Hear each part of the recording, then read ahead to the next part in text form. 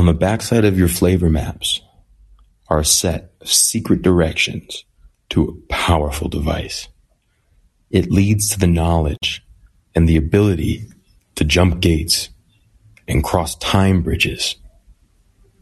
It seems the gateway has been hidden in front of our faces this whole time, and with the directions to find it being passed down for generations, painted on walls, carved on stones, or interwoven into cultures and languages around the whole world. So, in this episode, you'll learn how and where you can cross over. I held mine up to the light. It's your turn. Some may call it magic. Some may call it folklore. But the reality is that the bridges exist whether you like it or not. This brings us to one of the most pivotal moments in our entire journey thus far. Light your candles. Remove your maps. Find your pen or writing utensils of your choice and get ready to mark one of your first treasures. Let's begin, shall we? Welcome to the fire, and welcome to the flames. In mythology and various creation stories around the world, we see similar themes revolving around the glowing embers in the fire. Tending to this energy is both the metaphor and a physical representation of us and our balance in the cosmos. The work we did around the fire pit to process our spices for the first time opened a profound portal. The hunger of the fire, the hearth, and our active submission to them both is what allows us to understand the very first gateway that existed. Fire was our teacher, and just like the roots gave us the information about our nature, the fire taught us about nurture, sacrifice, and consequence. We figured out how to hold up our maps and see the invisible ink. And when we began to make offerings to the glowing coal to feed its hunger, we were given its sweet rewards. So what follows next is your message to retain and record. It was the pure energy that the fire created that concentrated those offerings. And if you desire to cross the gateway, you must bring sacrifice. As if you bring your flint and steel, each attempt to light your tinderbox sacrifices a piece of you to the process. Your diamond-studded flint and steel, imagine it as you like. Whether it's food, tobacco, booze, incense, or even acknowledgement and prayer, you have to bring something. Intention is worth more than gold in this world. So I said a few things about the balance and the spiritual aspects that the fire holds. But what I really need to explain is how the flame is the metaphor for us. If you desire to reap the benefits in a new land, you must bring your embers with you. You have to practice self-sacrifice often and continue to feed the flame that you brought and that you took from your very own hearth. And if I'm saying this word and you don't follow me, the hearth is where the fires are kept. Usually for food, heat, cooking, light, and where the gateways were opened with time and effort. But we're here now, and the modern hearth lies in your chest. The days have changed like the weather. Speaking of, in the distance, you can see and feel a storm fast approaching, and out of nowhere, the hail begins, and the lightning strikes. Quickly you run and find cover off the beaten path, and you drop your compass in the tall grass. We lose ours so easily in this modern world, it seems. So you must ask yourself now, what were you doing before the rains began, before the wind started, and before the ground began to split at its seams? Where were you walking? Where did you just come from? Where are your embers? The practice of intentionally remembering your origin story, where you are going, and how you got here is the food for the flame. It's the fuel for your fire and what the embers demand for its heat and your growth to be produced around you. After we remember our whole story is where and when we must make the tough decisions. And they're usually about our futures. And the future is scary. Next is where we often burn ourselves. Now you must choose a doorway to walk through. Bring your torch. Some doorknobs are hot. Deal with it. Grow tough skin. And stop getting scared at the damn entrance. Because when you begin to backpedal and grab the precipice, that energy is felt through the entire hallway of your past, present, and future. And for the most part, from the act of second guessing, many of those doors will slam shut, never to open once again. That hallway smells your doubt like honeybees smell fear. Be brave like a warrior, or be brave like a mother. So if you walk forward with your chest out, and you learn to eat your fear like fish food, you'll keep those doorways open for the future. When you return to the beginning and have to make those choices once again, then you'll be prepared.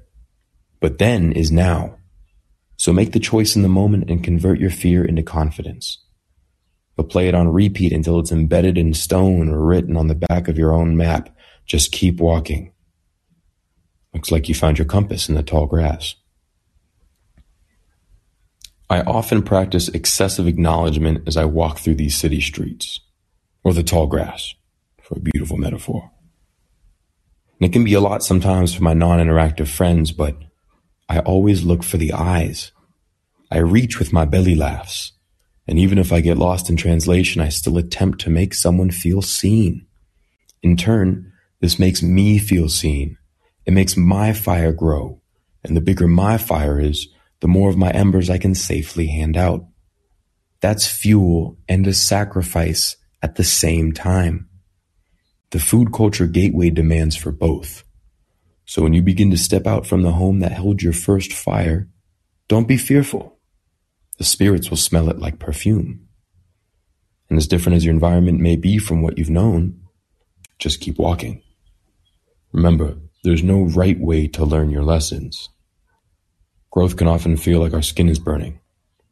Just acknowledge the sensations. Acknowledge a new culture. Look them in their eyes. And as foreign as it may seem in the moment, it's really just new. Remember, the uncomfortable feelings are your fish food, and you're hungry. So, my motto when I cross to a new dimension is to eat what they eat. Receive their offerings and make your own at the altar.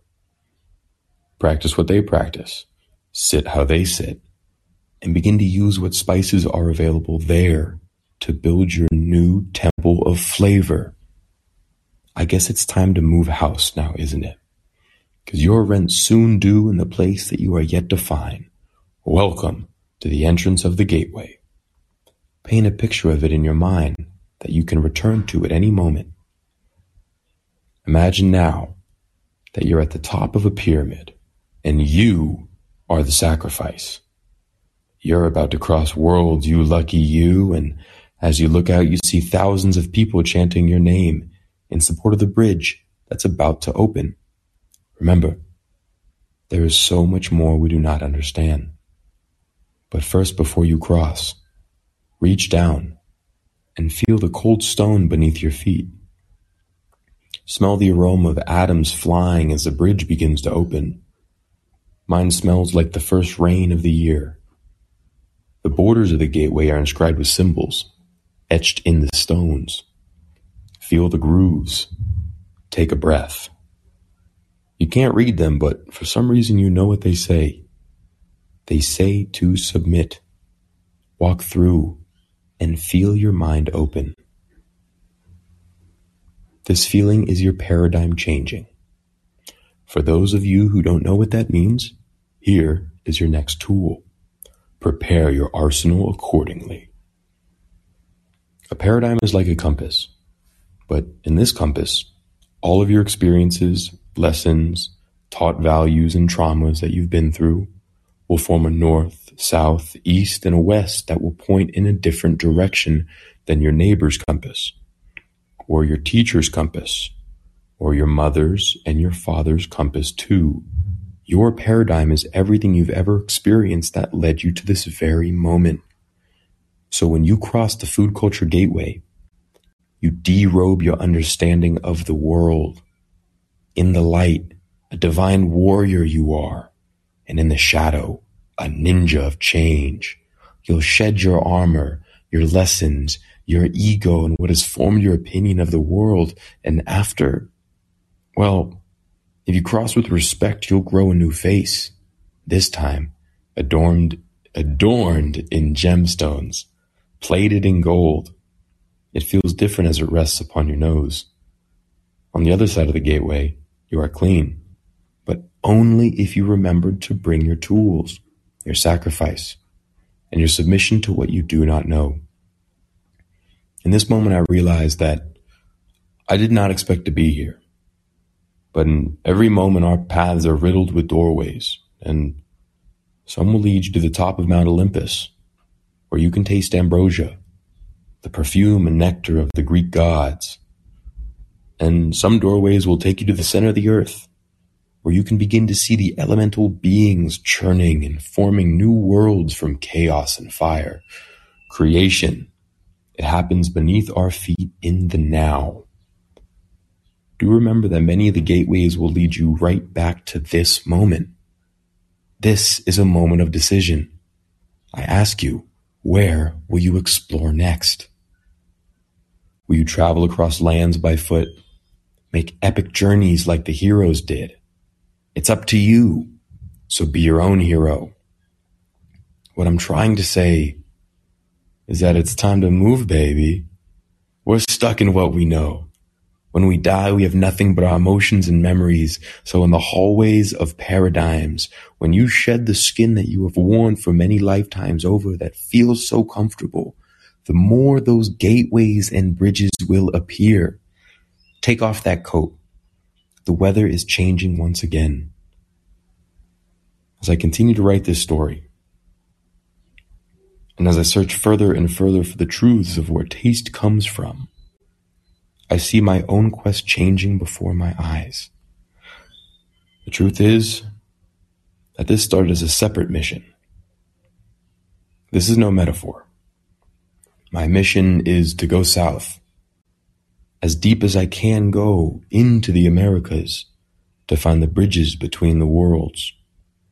The messages to enter the jungles and to find the spirits residing in them have been sent for me since I was just a boy. Sometimes the messages aren't clear, but just like the symbols on the gateways, I know what they are saying. All I've been able to hear are different tongues speaking in the language of flavor. Welcome to my creation story. This returns us to the idea from last episode. There are different temples around the world. And now that you've learned about the gateways, you can understand the next level to this onion. For every spice, herb, and flavoring that changes with the local soil, so does the paradigm of thought that is grown from the roots. Whoa. Leon, are you saying that our brains are actually built different depending on what we eat? Yes, I am. So get ready for this one. Our language is a form of our native flavoring.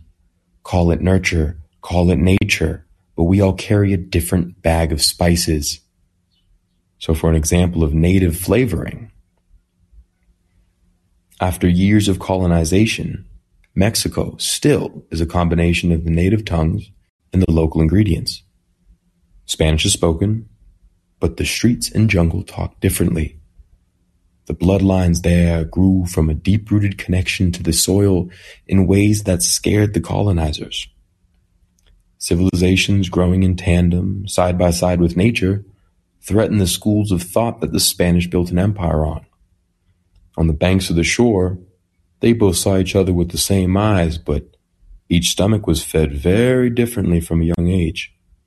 In fact, when the Spanish arrived to the Americas, they were appalled by the food that the natives were eating, because the fruit from below the surface was viewed as famine food for the elitists they were. They only wanted to eat what was above the ground. This also represented a separation of the heavens and the earth that directly correlated with their religious practices and beliefs. Heaven is below our feet, not above our heads. What a silly concept it was and is. But these ideas built cultures very differently, or cage them depending on how you look at it. Meat wasn't eaten like it is now. Then, the animals still had some of their dignity. After the Spanish introduced wheat products, cows and their dairying practices, and heavy meat consumption, the local stomachs in the land grew sick. They replaced the sustainable way of farming and living off of the land with capitalist greed and their twisted religious ideas of right and wrong. Each culture navigated the earth with a very different compass. Two different paradigms, side by side, both living very different realities. Now, we jump gateways, once again, but this time, into your own kitchen. This is an advanced concept, but we'll go further into this as we continue our quest. But I believe it to be best to introduce this now. Okay, when you cook, you need to shed the concept of a cuisine. The goal is to lose the paradigm of limitations and borders that another person made for you. There are always consequences floating in the universe like ripples in a pond, but I don't want to deal with the ones I never played a role in creating. But that's how the cookie crumbles, so. You must bring what ingredients are available in your kitchen into your nearest temple. And as you travel, your temples will change. And in turn, the traditions that you must learn from will change too. Cooking without borders. Learn the terminology to describe the processes. And in that moment, the gateway opens up another door. Is this time travel? Is this paradigm jumping? You get to choose. We've crossed multiple borders and into multiple realities in this episode.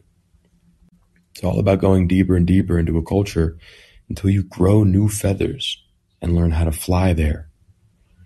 Maybe that's just me. So, if you venture deep into the heart of the Americas like I am now, then you must learn how to use the dried chilies. Understand why the beans and why the corn are so integral. Then practice making masa, dough made from the corn. Watch abuela, grandma, making tortillas so many times that you can't forget the sounds of her hands dancing off one another. See how she uses her palm to press the dough exactly the same way every time, because those motions haven't changed in years. Now we'll step out from the gateway, and the next one, and the next one. Shake it off. Now take a moment to recollect yourself before we re-enter our current path that we're on. We regain our bearings as we remember where we're going, how we got here, and the ember that we carried from home seems to have grown. And in fact, the flame has gotten larger. You can feel the heat spreading upon your skin. My name is Leon. I'll invite you once again to stay tuned and to follow this delicious path and where it may lead. In our next episode, we'll cross another gateway and watch why, when Grandma makes dinner, for one reason or another, it always tastes divine. All of this and more in our next episode of Flavor Quest.